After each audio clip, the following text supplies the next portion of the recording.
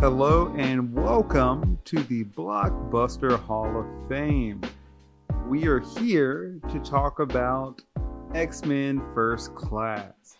I have with me Seth Bracken and Yorton Martinez. Ray Sweat is out this week. He is on vacation. Who takes a vacation, especially during the summer? Selfish. A real dedicated teacher, educator would teach summer school, but Ray, we love you. And we will hear from you soon. But X-Men First Class came out in 2011.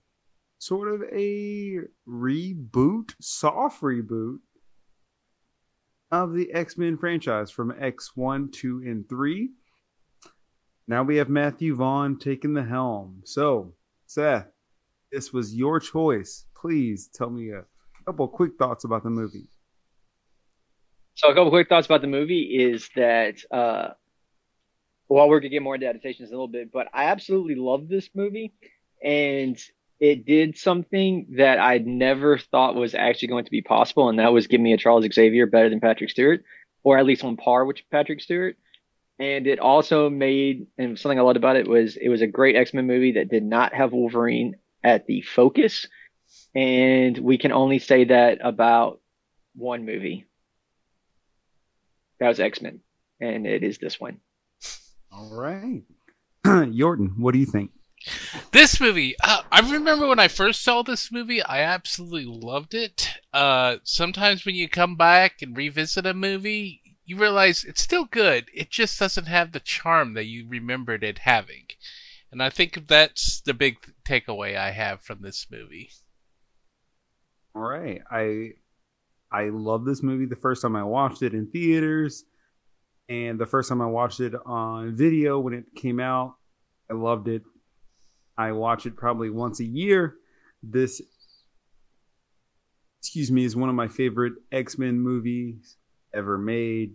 So I enjoyed it. I understand what you're saying, Jordan, with the charm, because again, the charm isn't there upon rewatch after rewatch, but it's still just such a good movie.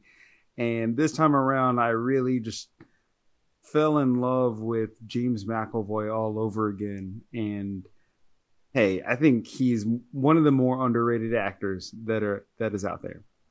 So for discussion topics, we are going to start off with one Matthew Vaughn. He directed this movie, X-Men First Class, and some of you may or may not know, he did the Kingsman series, which is pretty popular right now. Actually, you guys may know that, but what you may not know is that he had a hand in a lot of other Guy Ritchie films, such as Lock, Stock, Two Smoking Barrels, Snatch, and Layer Cake. So, Jordan, start us off. Tell me sort of your history and your thoughts on one Matthew Vaughn as a director, producer, and writer. I've seen pretty much every movie that he's directed on the list, other than the latest, the Kingsman movie, and Stardust. And I'm like, that's a movie I probably should say, because I do enjoy all of his movies pretty much. Even Kingsman, the Golden Circle, where I absolutely love the Secret Service. The original one, Golden Circle, while a bit of a letdown because I was so excited from the first one, I still found it very entertaining. But Kick-Ass, probably in particular, I just thought was something new and special. And I still feel that way with this Kick-Ass movie. So yeah, we talked about like Kingsman and how much. Oh, sorry, Seth, your turn. Go ahead. Tell me a little bit of your thoughts on one Matthew Vaughn. So my history of Matthew Vaughn is I have actually seen a couple of them, not all of them. Stardust, I've actually heard great things about, but I've never actually watched it. I liked Layer Cake. I love X-Men First Class. I actually loved both of the Kingsman movies. I've not watched the third one yet because this is a movie that I buy and I watch while drinking a glass of Glenlivet, because that's just how I watch those movies apparently. And I actually had the opposite reaction to Jordan, but because of the way I watched them, I actually bought them as like a 2-pack Blu-ray special DVD, or not DVD, but case thing.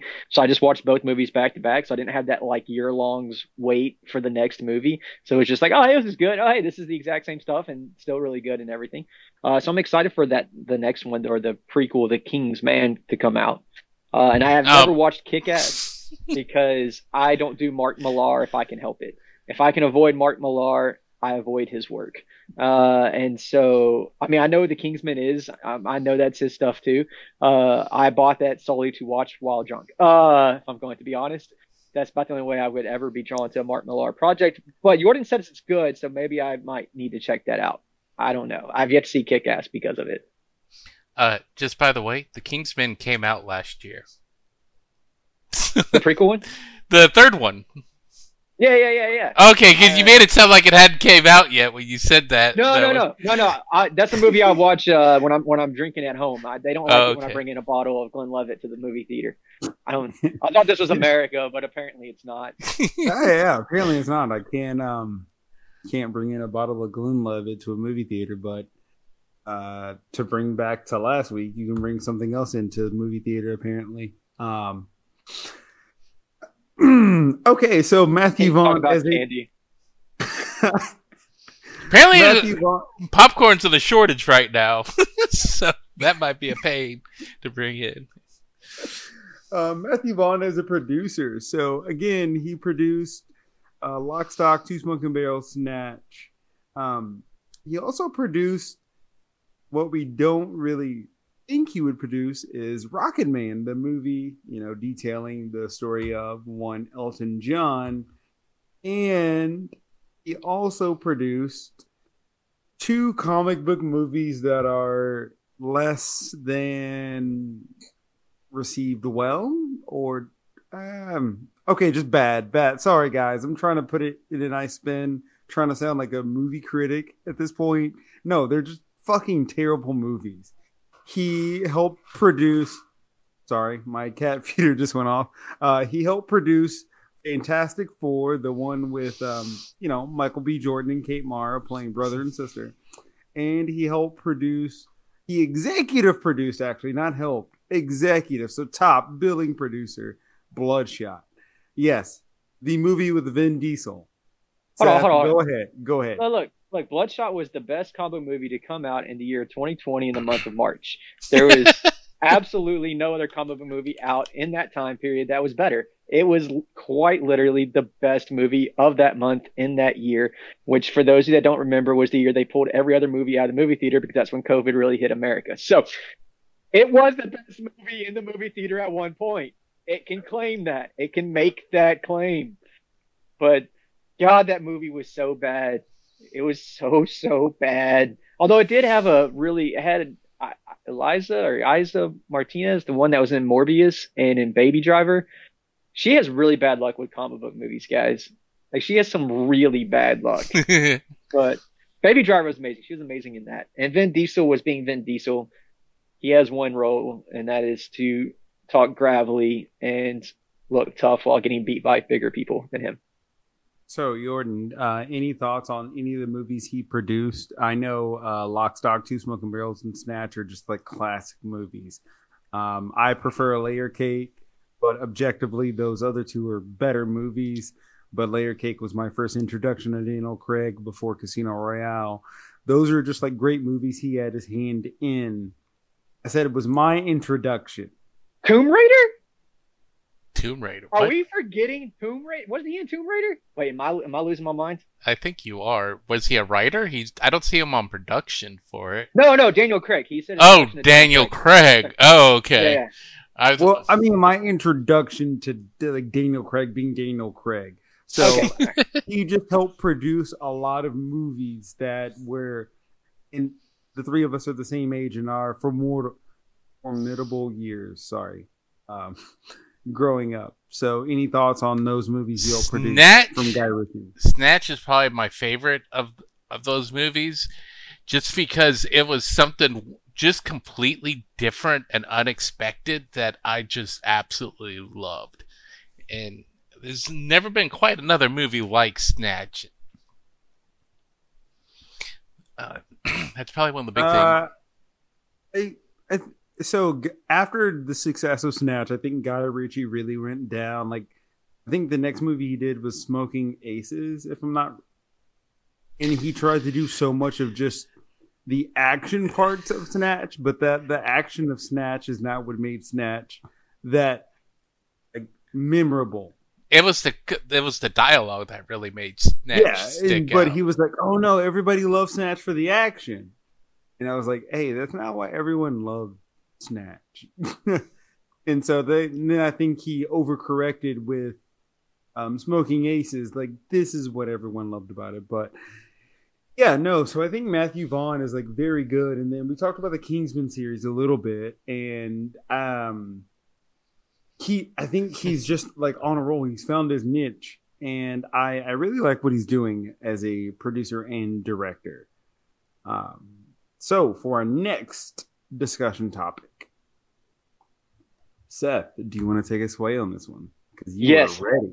I am. I got some opinions and I have some thoughts on this, and I think they're very important. And you want to set it up for us? This is going to take a little bit. It's my philosophy on adaptations, because I feel like if you're going to talk about the X-Men movie verse, you have got to understand the lens through which you should look at adaptations and what makes them good or bad. Because if we're looking at like a straight text for text adaptation, right? Let's take Shutter Island, for example. If you read the book, the movie almost spot on. Almost nothing changes. It's a perfectly fine movie. Nothing wrong with it, right? But if you were to look at like the X-Men comics to the X-Men movies and you're like, oh, panel to like screen, not a good comparison, right? So what makes a good adaptation? For me, when I look at it, it's going to be, do they get the core of the characters correct? Like, is that character correct? And then do they put them in this new situation? And we can look at it like a multiversal situation. So some like characters and roles are in different aspects, like Mystique in this case, right? Or even Angel or Azazel, which I'm not sure if those are familiar with the X-Men comics, but you definitely do not want to know about Azazel in the X-Men comics. Do not look up that story by Chuck Austin called The Draco. I did say all that intentionally so that way I hope some of you do look that up, because if I had to suffer reading it, you need to suffer reading it as well. Like some of these characters, you know, as long as they get the core of them, they can change them and put them in new ways. Like, for example, American Assassin is a movie that is a terrible adaptation from the book. Like, it is nothing what the book is about, right? I enjoyed the book, but I love the movie because it stuck to what made Stan and Mitch Rapp, the two main characters in that movie, like who they were. So I love the movie, even though the book was nothing like what the movie was. Whereas, for example, I think The Shining is a movie that should be, and this is Stanley Kubrick's Shining, should be banned from all of Hollywood. We should forget that it existed. Every copy should be burnt, and it should. And yes, I am saying this, and I'm going to stand by this, because that book was amazing, and he went and he gutted out the heart from every single character. There wasn't a single character in that movie that acted like they should in that book. And if we ever watch that movie, I will probably rant and rave for an hour and a half, giving detailed notes about why each character was wrong and how that movie wasn't even good for its like movie verse logic. And so that's an example of a bad one. And then the X-Men, right, is a bit of both with this different film series. But to go to First Class, so we're going to watch all these 4 movies. Every time I'm talking about an adaptation, why I think it's a good adaptation, I'm talking about, did they get the characters right? And this is something that for the most part, this new age trilogy, prequel trilogy, quadrilogy, or whatever, I keep forgetting Dark Phoenix exists. For the most part, I think they do get the core of the characters right. And that's something in this movie that I really, really loved, because they got Xavier and Magneto so right in this movie compared to what they are. And not that they adapted any particular story. The Cuban Missile Crisis was not a thing in the comics. It's just they got these. Okay, it was a thing in the comics. It's just they didn't have that storyline in the comics. But they just got these two characters right. And the MCU is a perfect example of looking at the core of the character and then just putting them in new situations and making it work.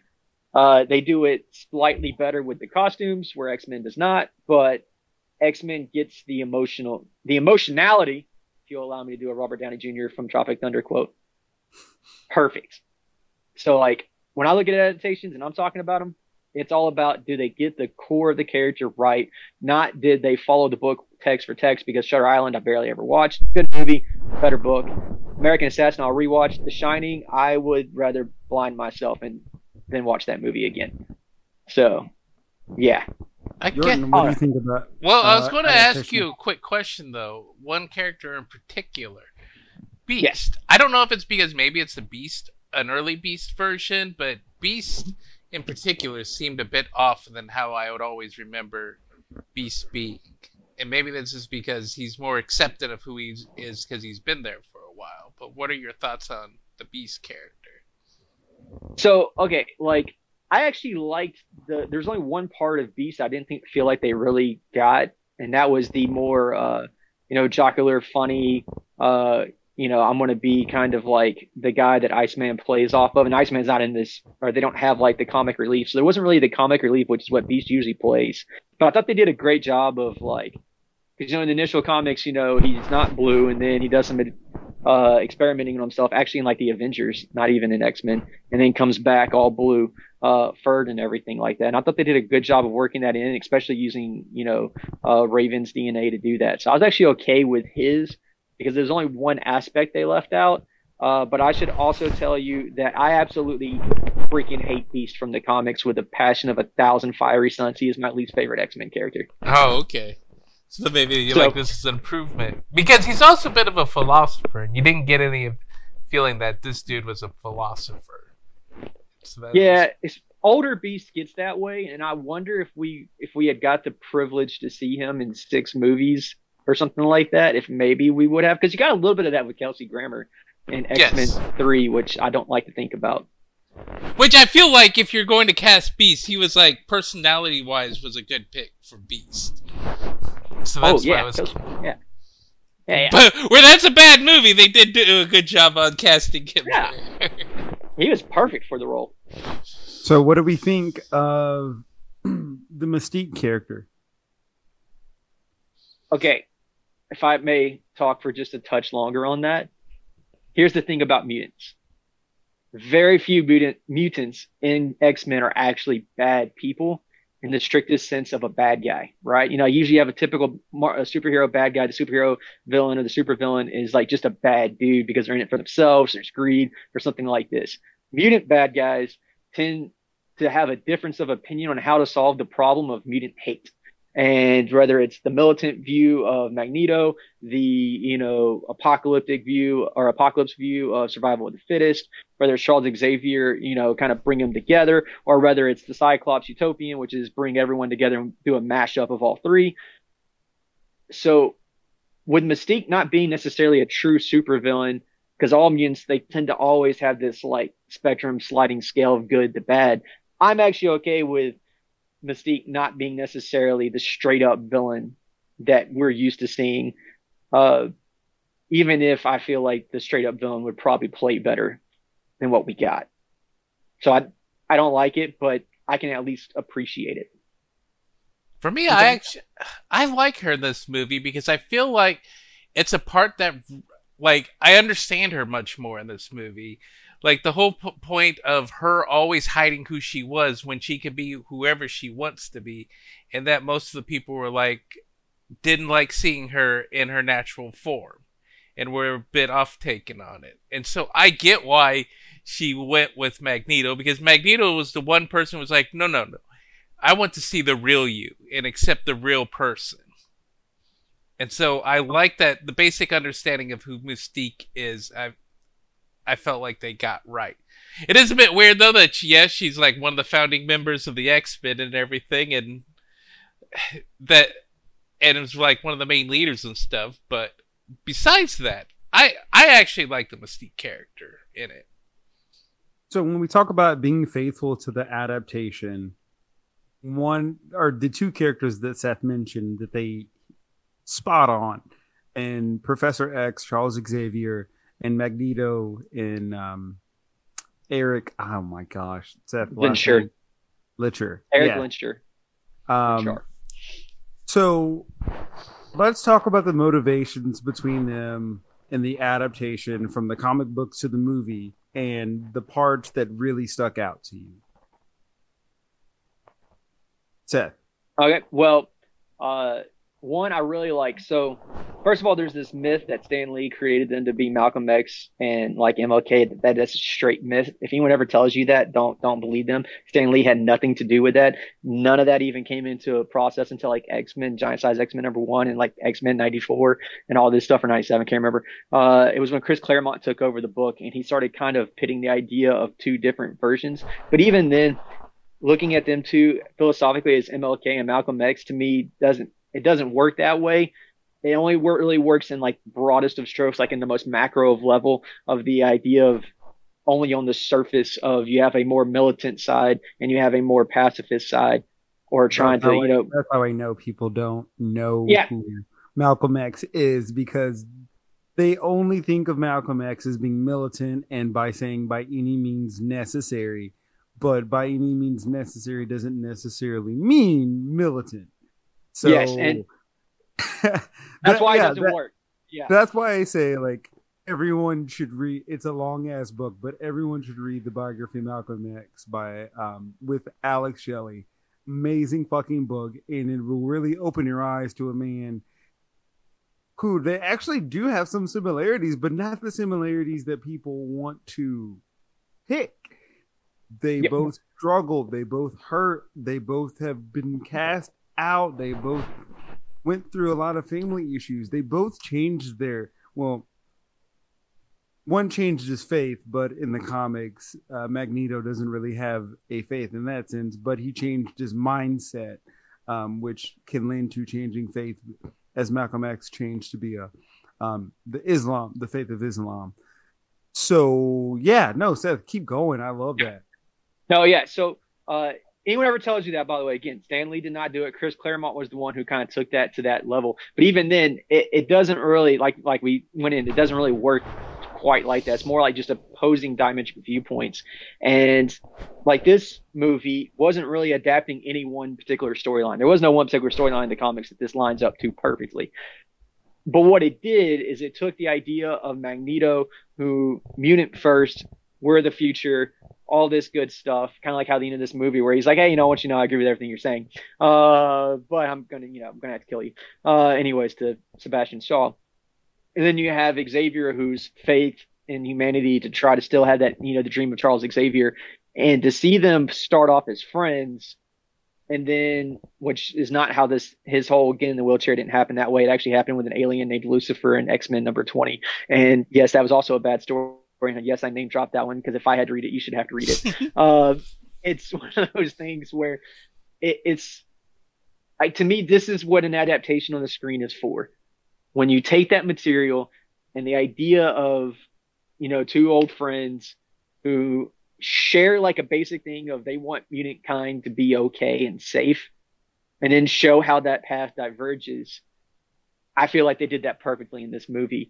It's one of the strongest points in this movie, and they really got to the idea of who Charles Xavier is as a person in this mutant world, and then who Eric Lehnsherr is as a person in this mutant world. And so you got to see all that kind of stuff being at play here, and it led to a very, I don't know, got emotional watching this movie. I watched it a lot, and I still get emotional at the very end of the movie. I'm all like, yeah, that hurt a little bit. Calls him friend and stuff. It's great. It sets up the opening scene of the X-Men movie. That's one of the things, because it's acting as a prequel, and so he calls him my old friend. Like, if you just watch all these movies, but not watching Dark Phoenix, just pretend it never happened, and then just watch X-Men, and then it's like, okay, this is great. It's fantastic. I love it.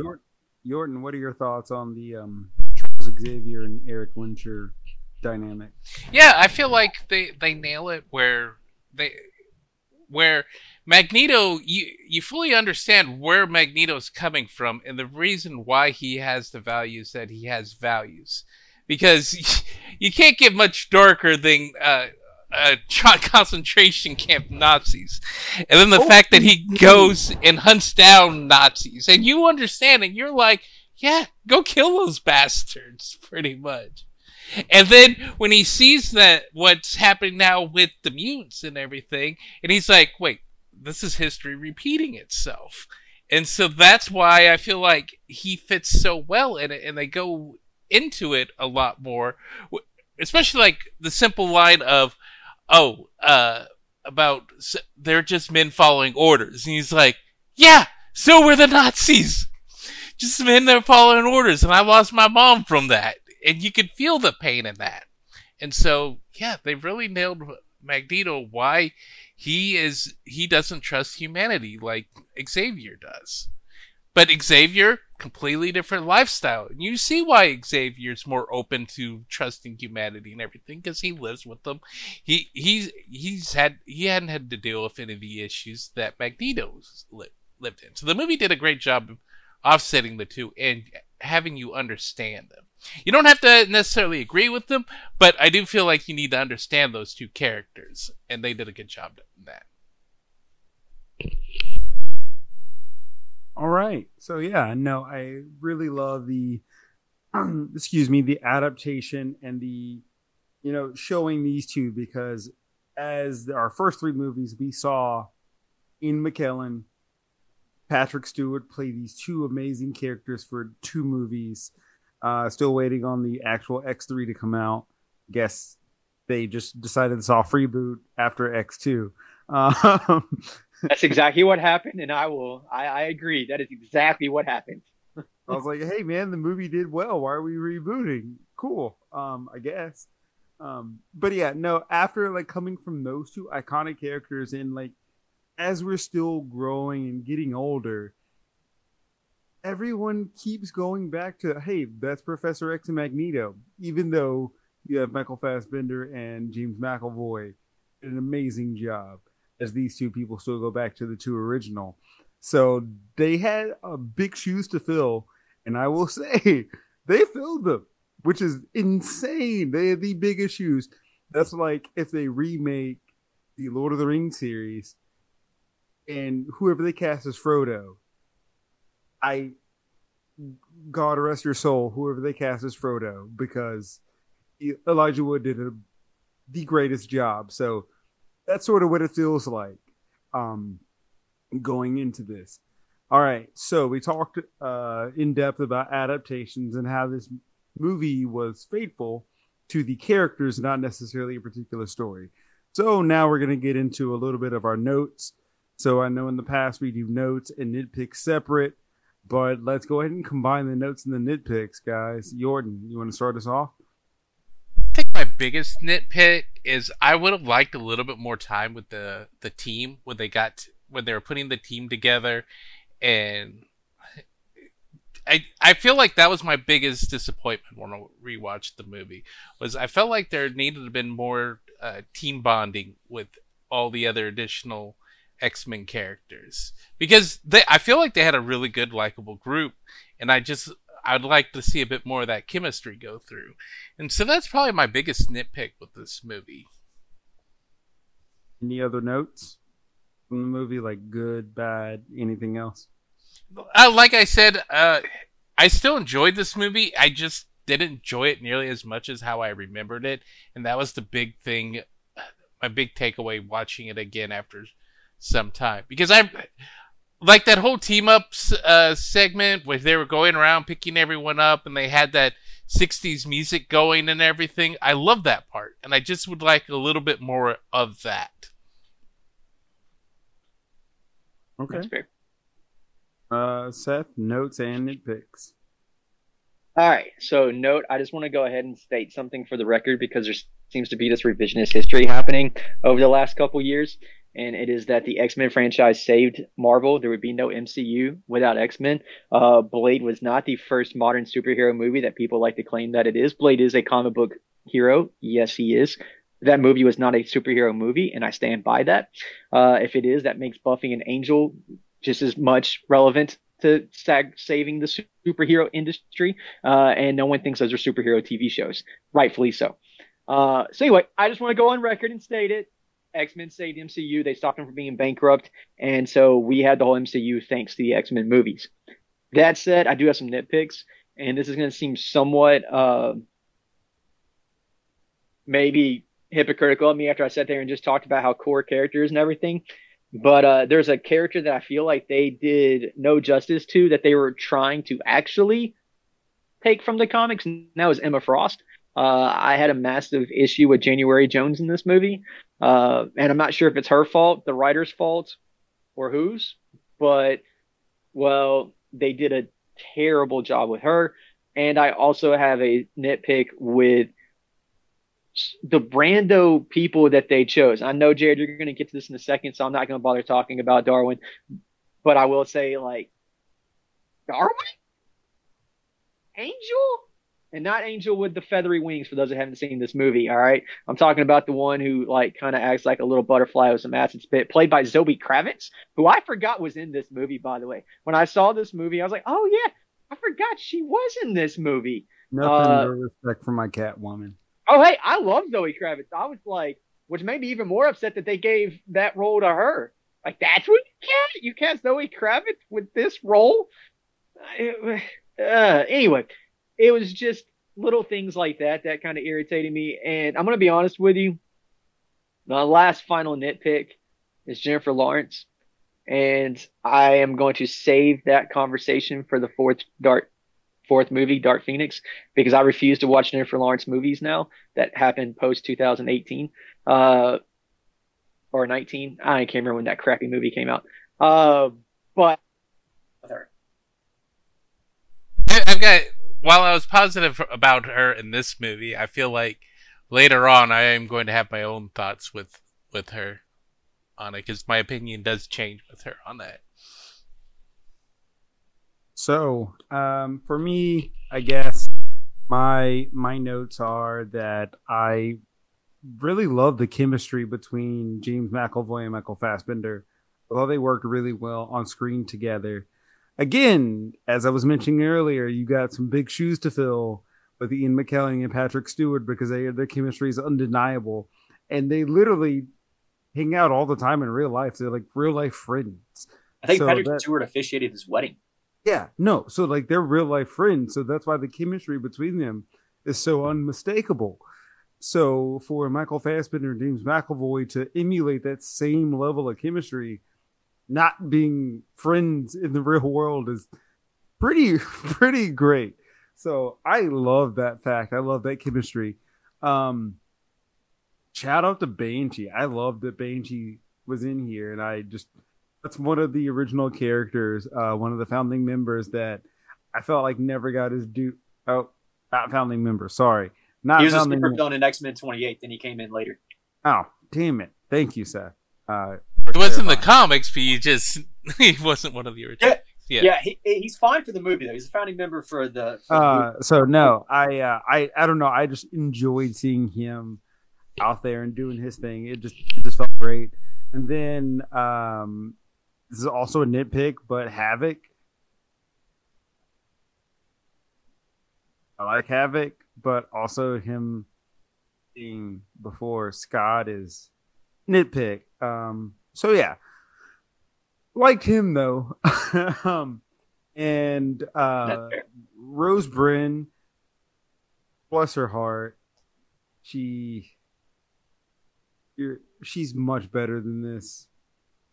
She's a better actress than this, but she could have done better. She could have actually used emotion with her lines. See, okay, that's what I was getting at with January Jones, because like and Zoe Kravitz, the female characters in this outside of Jennifer Lawrence, they either weren't given a lot of material to shine or a lot of space to shine, because it felt like they kind of struggled. Actually, now that you say that, I think it's more on the production side in that case. Because they all every single actress separately is a fantastic, phenomenal actor. Because I mean, I love Mad Men, so January Jones is spot on in Mad Men. Zoe Kravitz, obviously, we just saw her in The Batman. Selena Kyle, the utmost respect for the Queen Zoe Kravitz, and of course, Rose Byrne is just in a lot of movies here and there, every kind of different role. And Jordan, we talked about her when we reviewed Sunshine. She was great in that movie. But then you get to this movie and it just feels like every female character or female actress just delivered their lines so flat. And it's like, maybe if one does it, okay. But if two or three are doing it, then it's like, what are y'all giving them to work with? So, Which is a no. shame because X-Men has a lot of strong female characters. It's one of the things the whole franchise is known for. Oh yeah, and I mean, so when we get to Days of Future Past, obviously we haven't watched it yet, but from my mind, the female characters in that movie do much better. But only in this movie, only one female character, and Jennifer Lawrence, is actually given the reins to fly. And I guess my other nitpick is towards the end of the movie, Michael Fassbender's Irish accent was just coming out thick, especially given that speech on the beach in Cuba.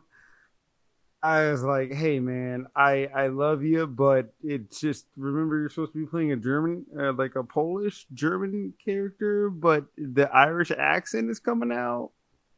All right. Is Irish? Because he's not. Oh, sorry. No, he's born in Germany, but he is Irish. Okay. Because I was like confused there a bit. Okay, so he's lived most of his life in Northern Ireland. Okay. Yeah. The Irish accent came out towards the end of that movie, and I'm like, what's happening? But those are my nitpicks. All right, guys, we're going to get into the category. So, our category, first category, always best scene. What are we talking about? What's our best scene, Seth? Oh, on the beach, Charles has been shot, and Magneto's blaming everyone else, and Charles tells him it was you, and that whole interaction right there, that's the best scene for me, because it was the one that was the culmination of all the emotion, with a very close second to the quarter scene. I did enjoy that moment.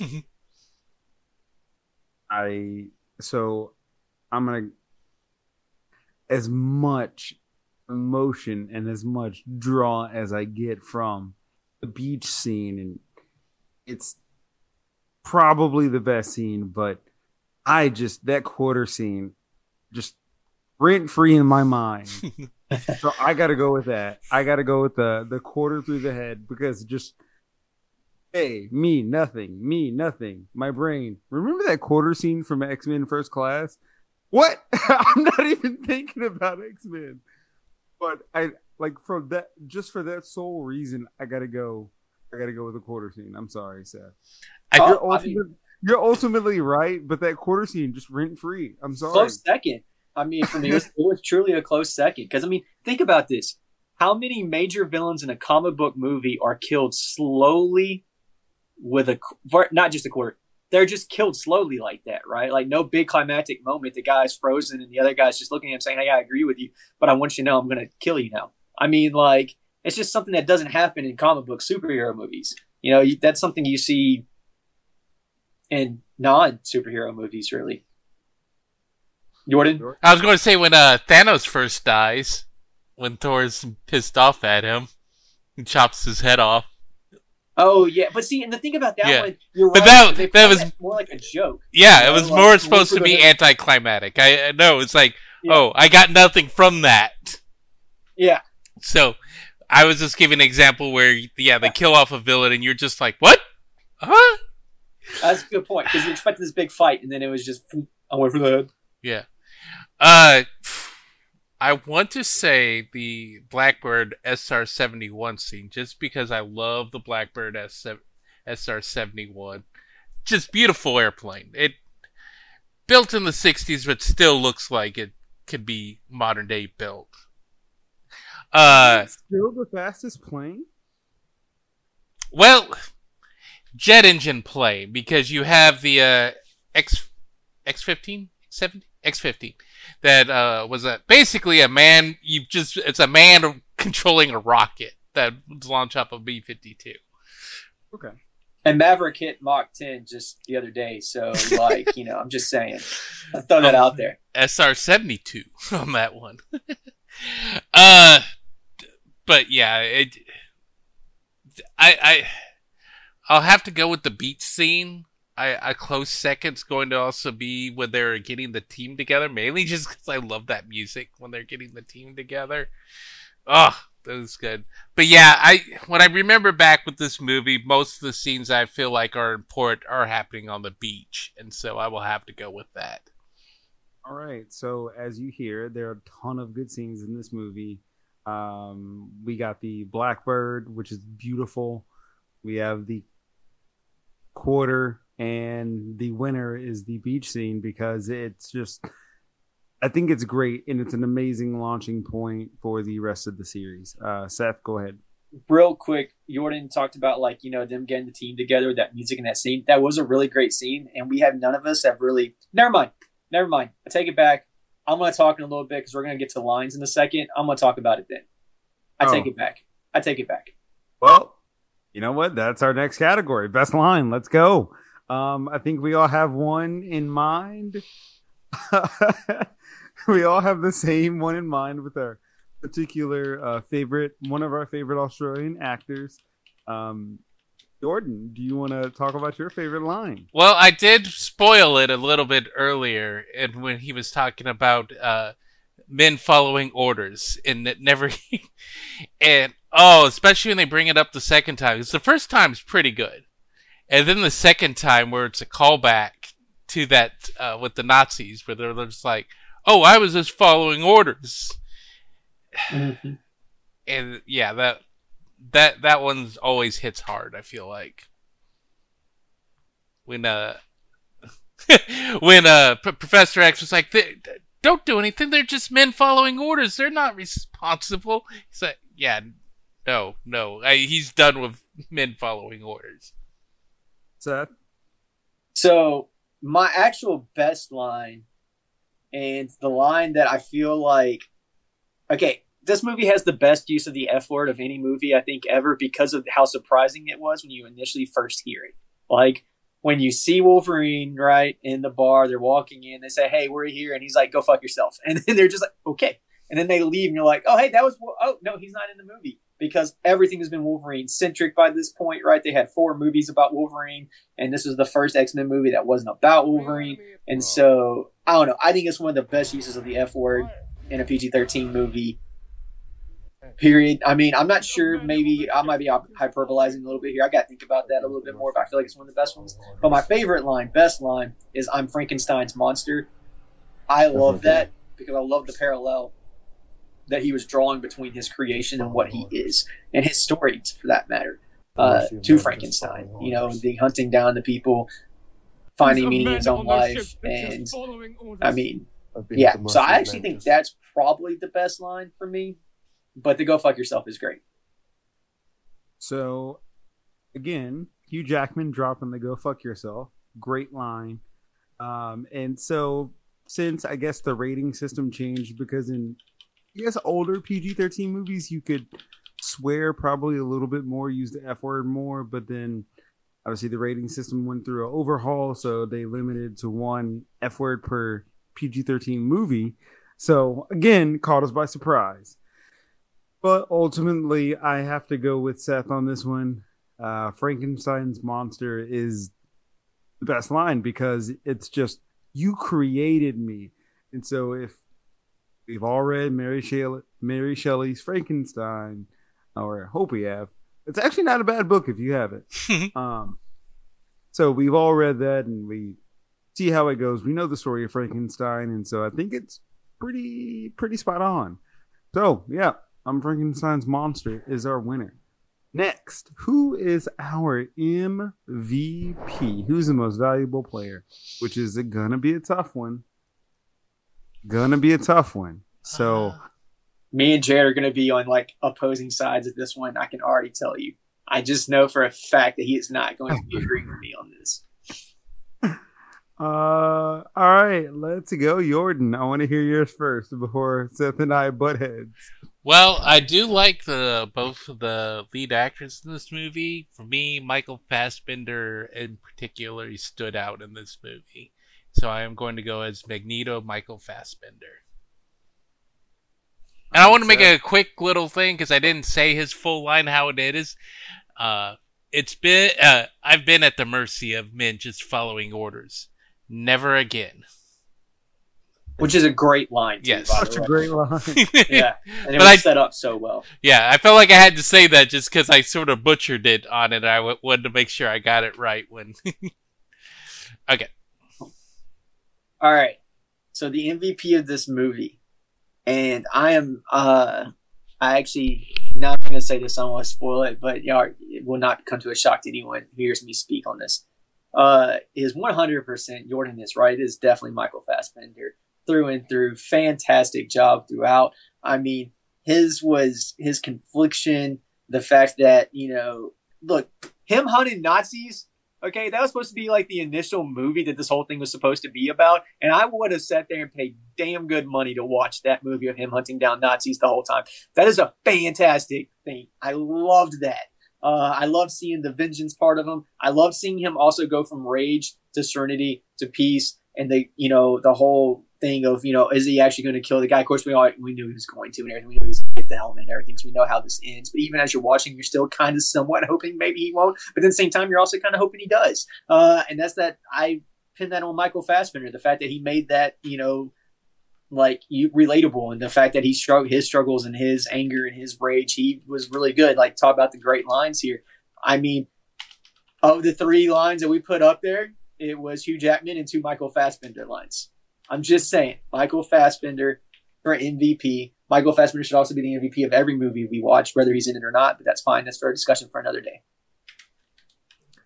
All right. Well, Michael Fassbender is our winner, but I will say my piece. I do not pick Michael Fassbender. I pick James McAvoy because I personally feel James McAvoy is a better actor. I feel personally Magneto's role was better in this movie. Don't get me wrong.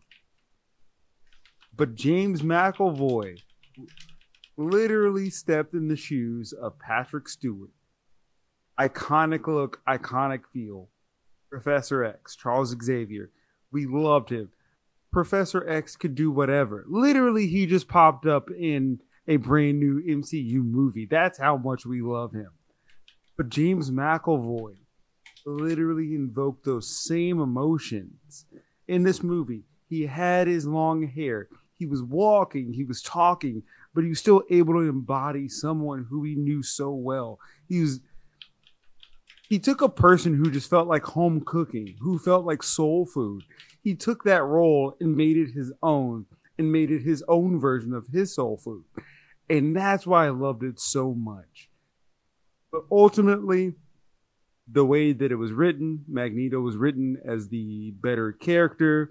So Michael Fassbender is a great actor. So he just took it and ran with it. I'll be honest, yes, he is the MVP. My personal preference is James McAvoy, but you'd be a fool to argue with Michael Fassbender, honestly. So I just had to say my piece, but Michael Fassbender is the winner. So 6 man, guys. Who we got, Seth? James McAvoy, because James McAvoy is really, really good in this movie. I think he really does. In all honesty, if we really are going to be completely honest, if we were going to do a co-MVP type deal, honestly, he probably should be a co-MVP to this because they drive the movie. The way they play off each other and everything, the differences between when you see Eric Lindstrom as an adult, it's him hunting down Nazis. When you see Charles Xavier, it's him drinking beer and hitting on college co-eds. And you get to see this difference in upbringing from when they're little kids to adults, but really when they're adults, they truly hit it. And James McAvoy, everything he said was true. He's going to do really good in the next movie. So is Michael Fassbender, and I will save my vote in discussion for that movie when that happens. But whoever is the person who's you know what, we need to cast these 2 people in these roles, they deserve a pay raise and lifetime recognition award from the Oscars because they gave us this fantastic pairing of people and characters. It was they were born to play these roles. As you said, Patrick Stewart and Ian McKellen, best friends, right? And they stepped in and filled it. So my 6 man has to be James McAvoy. All right, Jordan. All right, so my 6 man, I'm going to go with Kevin Bacon for the 6 man. I really enjoyed him as a villain, and I think that's partly why the quarter scene works so well, because he's so good of a villain. You're just that's how he goes out. But because we talked about how Magneto's a man that At what cost? No, Magneto's not a man at no cost. Kevin Bacon's character is a man that will do whatever it takes to get what he wants at with not no cost, but I was like, without any remorse or anything like that, without any morals or anything like that. And so it's like a spectrum with these characters of like going from good to full evil, and Magneto's right there in the middle. And I feel like Kevin Bacon really did a really good job at being. You take Magneto and you take him even extremer, of like, oh no, mutants will be the predominant species, and so that's why I enjoyed the whole spectrum of characters we have between the three of them. So yes, Sebastian Shaw is actually who I was going to go with as well. Kevin Bacon. Thought he did a really good job playing a menacing villain. And I think the best part about him being so menacing as a villain, especially in a superhero movie with the X-Men, he wasn't a big like brawler. He was not a brawler at all. That was the best part about it, because when we see the X-Men and we're like, it's a team-up movie, the villain has to be a big brawler. No, the villain wasn't. The villain was just, hey, all I gotta do is poke you, and you fly across the room. That's all I gotta do. I'm gonna use my charm. I'm gonna use my smarts. I'm gonna outthink the telepath at one point of the movie, with the scene where they go to Russia and then they're like, oh shit, Shaw's not there. No, Shaw's back at the base, wreaking havoc. Pun intended. But the point is, you don't get that often, because again, when you think of team up movies, especially now, you think of the Avengers and Thanos, and like, oh, Thanos is a brawler, yeah, he uses brawn, but like the intro to Infinity War is him beating the shit out of Hulk, so Hulk doesn't come out, so he's stuck as Bruce Banner. So shout out, or now on to shout out. Sorry, anybody y'all want to shout out? Yes. Kevin Bacon. Yes, y'all had my list here. He was the person I had for this, because I was going to say, and it actually, there is something to actually say that to add on to what y'all said, is that, we talk about adaptations and core character values, right? So you talk about him not being a brawler. Sebastian Shaw is literally a brawler. That is literally what his villain's thing is. He takes those Connecticut stuff, and he's like this big buff guy who like goes around beating people up while dressed in Victorian England's knickerbockers and stockings and shoes and a sash. I am without a shirt. Hellfire Club. Yeah, exactly. I mean, so they took that character who, I honest to God, I'm going to say this, I never want to see that character adapted to live screen in that kind of dress, because I don't think I could take that seriously. It works in the comic book because it's a comic book, but on a live screen it doesn't. So Kevin Bacon to take that character with the same power set and everything and apply it in a much more menacing way really was great. So I 100% agree with y'all as far as everything you said about Kevin Bacon in this movie. I mean, I like Kevin Bacon anyways. By the way, there's also a lot of people that were in A Few Good Men that were in this movie, like small roles and stuff like that. And I just find that to be kind of funny. Like actually, never mind. It may have only been two, Kevin Bacon and Matt Craven. But I don't know. The casting for this movie was very interesting. There was a lot of characters and our actors who were like, oh, that guy's in this. Like Seeley Booth's brother from Bones was in it. Michael Ironside was in it. You had the dude from the 1990s, The Saint, Val Kilmer, the Raid Shabaga, or I don't know how you say his last name, the Russian guy who Did you just reference The Saint? I did reference The Saint because The Saint is a great movie. No, it is. Yeah. But Yeah. Not every day you hear a reference of the movie The Saint. Well, that was going to be the 90s movie I picked, but I wanted to do Scream instead, and that was the one I couldn't remember when they were like, hey, can you pick a different one? I was like, nah, I can't think of one right now. It was The Saint that I was trying to go to, because it's a great movie. But I don't know, there's a lot of actors in this, and the only thing about the never mind, I'm not going to do that. That would have been a nitpick, and that doesn't even matter. But yeah, there's a really good casting in this movie. Again, whoever did the casting, other than Zoe Kravitz for the character they picked to give her. And hey, dude, you didn't talk. You gonna talk about Darwin? Oh no, don't, because the next award is a Russell Westbrook Award. Oh, that's what you're gonna talk about. Oh, okay, I got you. My bad, dude. Sorry, I didn't mean to spoil that one. Whoops. I blame Jordan. Blame me. I didn't even say anything. Nice segue into the Russell Westbrook Award. So, listeners, this is our newest award, or our newest category that we're going to talk about on the show. So, we all love Russell Westbrook, but he's a little bit past his prime. Unfortunate. I love him. I would still stand for him, but it's just something we got to talk about. So, this award essentially means which element of the movie, if taken out, would make it better. So, I will start us off with that. So, I choose the character Darwin. I think the movie would just be better off without him, because why would you introduce a character who can literally adapt to any situation just to have him killed by, hey, swallow this glowing ball of energy? Hey, he can adapt to the situation. Why can't he adapt to removing the ball of energy? Because obviously energy cannot be created nor destroyed. Why can't he adapt to removing the ball of energy, either from his stomach or regurgitating it back through his mouth? It doesn't really make much sense to who the character is. Now, is the character overall necessary? No, not really. Is he a good character? That's up to you.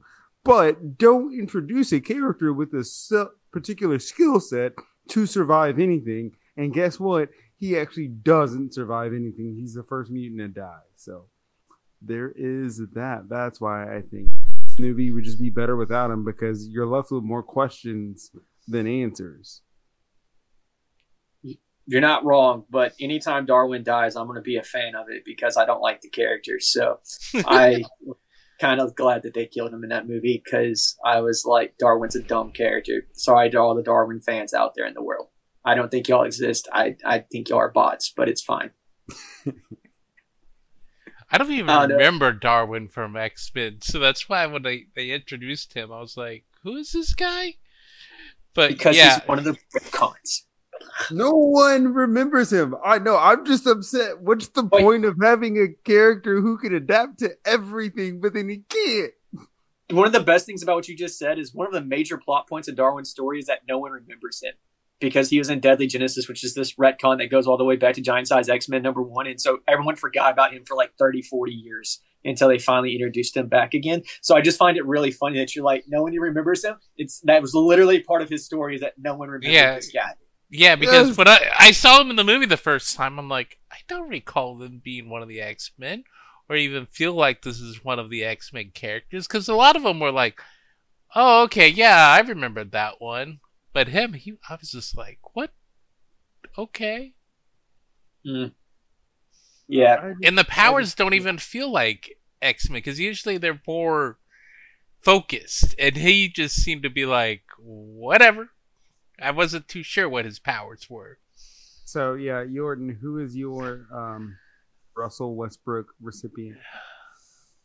Russell Wilson. I don't know. I really don't have anything in particular that I hated or disliked that felt like needed to be removed. The Darwin's probably maybe the closest, just because I felt like his death was just purpose, like, oh, we want the team to unite and feel bad about the death of one of our characters and everything. And it was a character that I felt like I was more confused than anything when they put him in. I like the actor. The actor seemed like if you gave him a better role, I felt like it would have been a lot of fun to work with. He's good with villain roles. Okay. I'm not too familiar with him, but I'm just like, I like the dude. I felt like it was just a bad part. Yeah, that's my thought. It's like nothing's really like outstanding that I feel like needed changing. Seth? Yeah, mine would be January Jones, because like if you're gonna have Emma Frost uses her sexuality as a power play, and she's constantly trying to one up everyone. She is her own formidable person.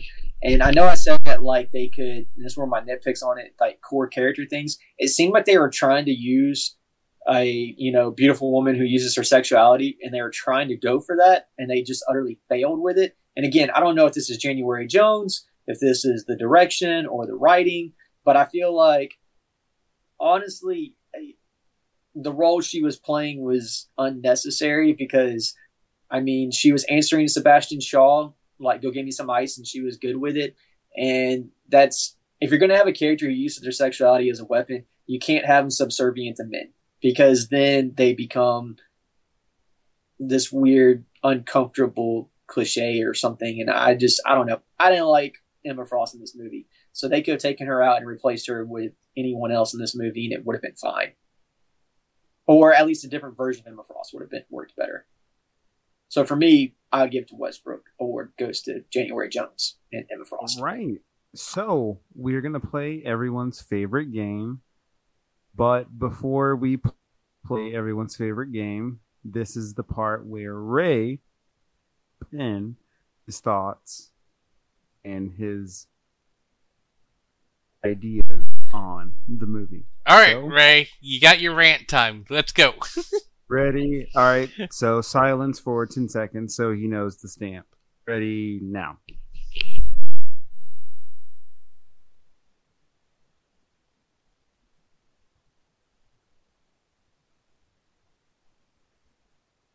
Okay, so now we're going to play everyone's favorite game.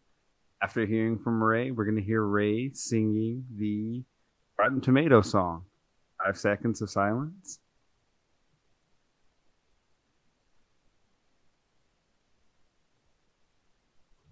All right, so our winner last week was Jordan. He got it spot on.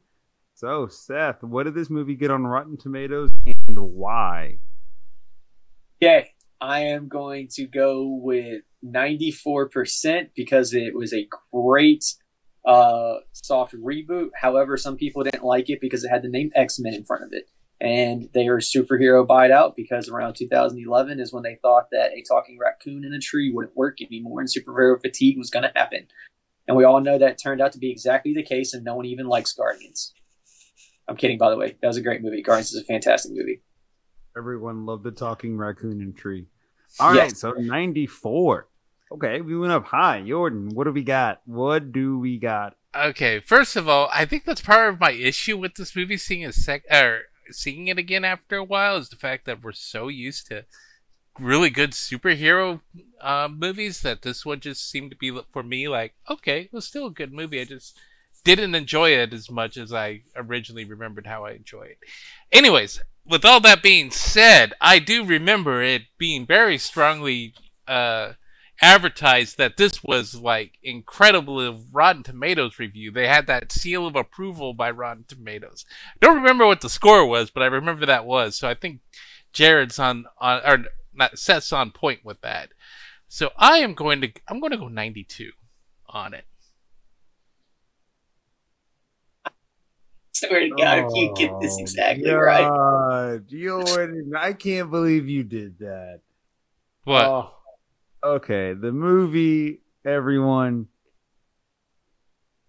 I'm sorry, Seth. It got an 86 on Rotten Tomatoes. Jordan is the winner. Actually, shocked it had such a low score. I got to be completely honest. I was really thinking it was going to be in the 90s. Because I remember how heavily they advertised it being like that. They had the seal in it. And I guess that's just because, oh yes, no, this is not X-Men 3. Oh, yeah. I mean, I don't, like, obviously, I'm not going to look up the scores to the next movie because I don't know if I'm going to host or not. Worry about that when we get ready to record. But I think that one actually is going to be higher than this 86. Personally, that's what I think. But, all right, before we wrap up, would you recommend this movie to a friend? Jordan. Oh yeah, I'd recommend it. As much as I was saying I hadn't enjoyed it as much with this viewing, I'd still recommend it. Beth? I don't want a friend who doesn't like this movie. Straight up, this is like I showed them these movies, these next two movies for sure. If they don't like these two movies, we had a good run. Whether that was a day or a lifetime, it's fine. We don't need to like each other. We don't need to talk anymore. I don't need that negativity or talkingness in my life. So yes, I would absolutely recommending this movie. Now the question: is this going in the Blockbuster Hall of Fame, Jordan? I'm not going to put it in it just because I did not enjoy it as much with this runabout. But I have a feeling you guys might put it in. So We'll see. So it might get in there still. I'll go ahead and say yes. I am, because I tell you, I watch this movie once a year almost, now that it's back on streaming platform. But yeah, it's just so enjoyable, and like Jordan said, it doesn't have the original charm that it had for me, but it's still just as enjoyable. Charm withstanding, it's still just as enjoyable. Seth? I mean, my vote's going to be yes, because this is a movie that feels like a philosophical superhero movie, and there's not many movies that seem to rely more on the philosophical differences of their main characters as the plot point and issues. I mean, and that's just a very unique thing that to me makes the movie feel fresh even when I'm rewatching it over and over again, especially if I'm watching other superhero movies that don't really seem to rely as much on that as their true conflict. Usually the conflict and the payoff is they beat the bad guy. This one was, Xavier and, Eric having their head butting out on the beach. And so to me, the uniqueness of it makes it rewatchable. It feels like a fresh breath of air every time I do. I could watch this movie every year and be completely fine with that. All right. Well, there you have it, folks. We all recommend it, and 2 of us put it in the Hall of Fame. So since there's only 3 of us on this episode, this movie is going into the Hall of Fame. A 66% vote. So next week we will be watching X-Men Days of Future Past. So I look forward to talking to you all again. And in the meantime, have a good one, and we will see you later. See ya. See ya.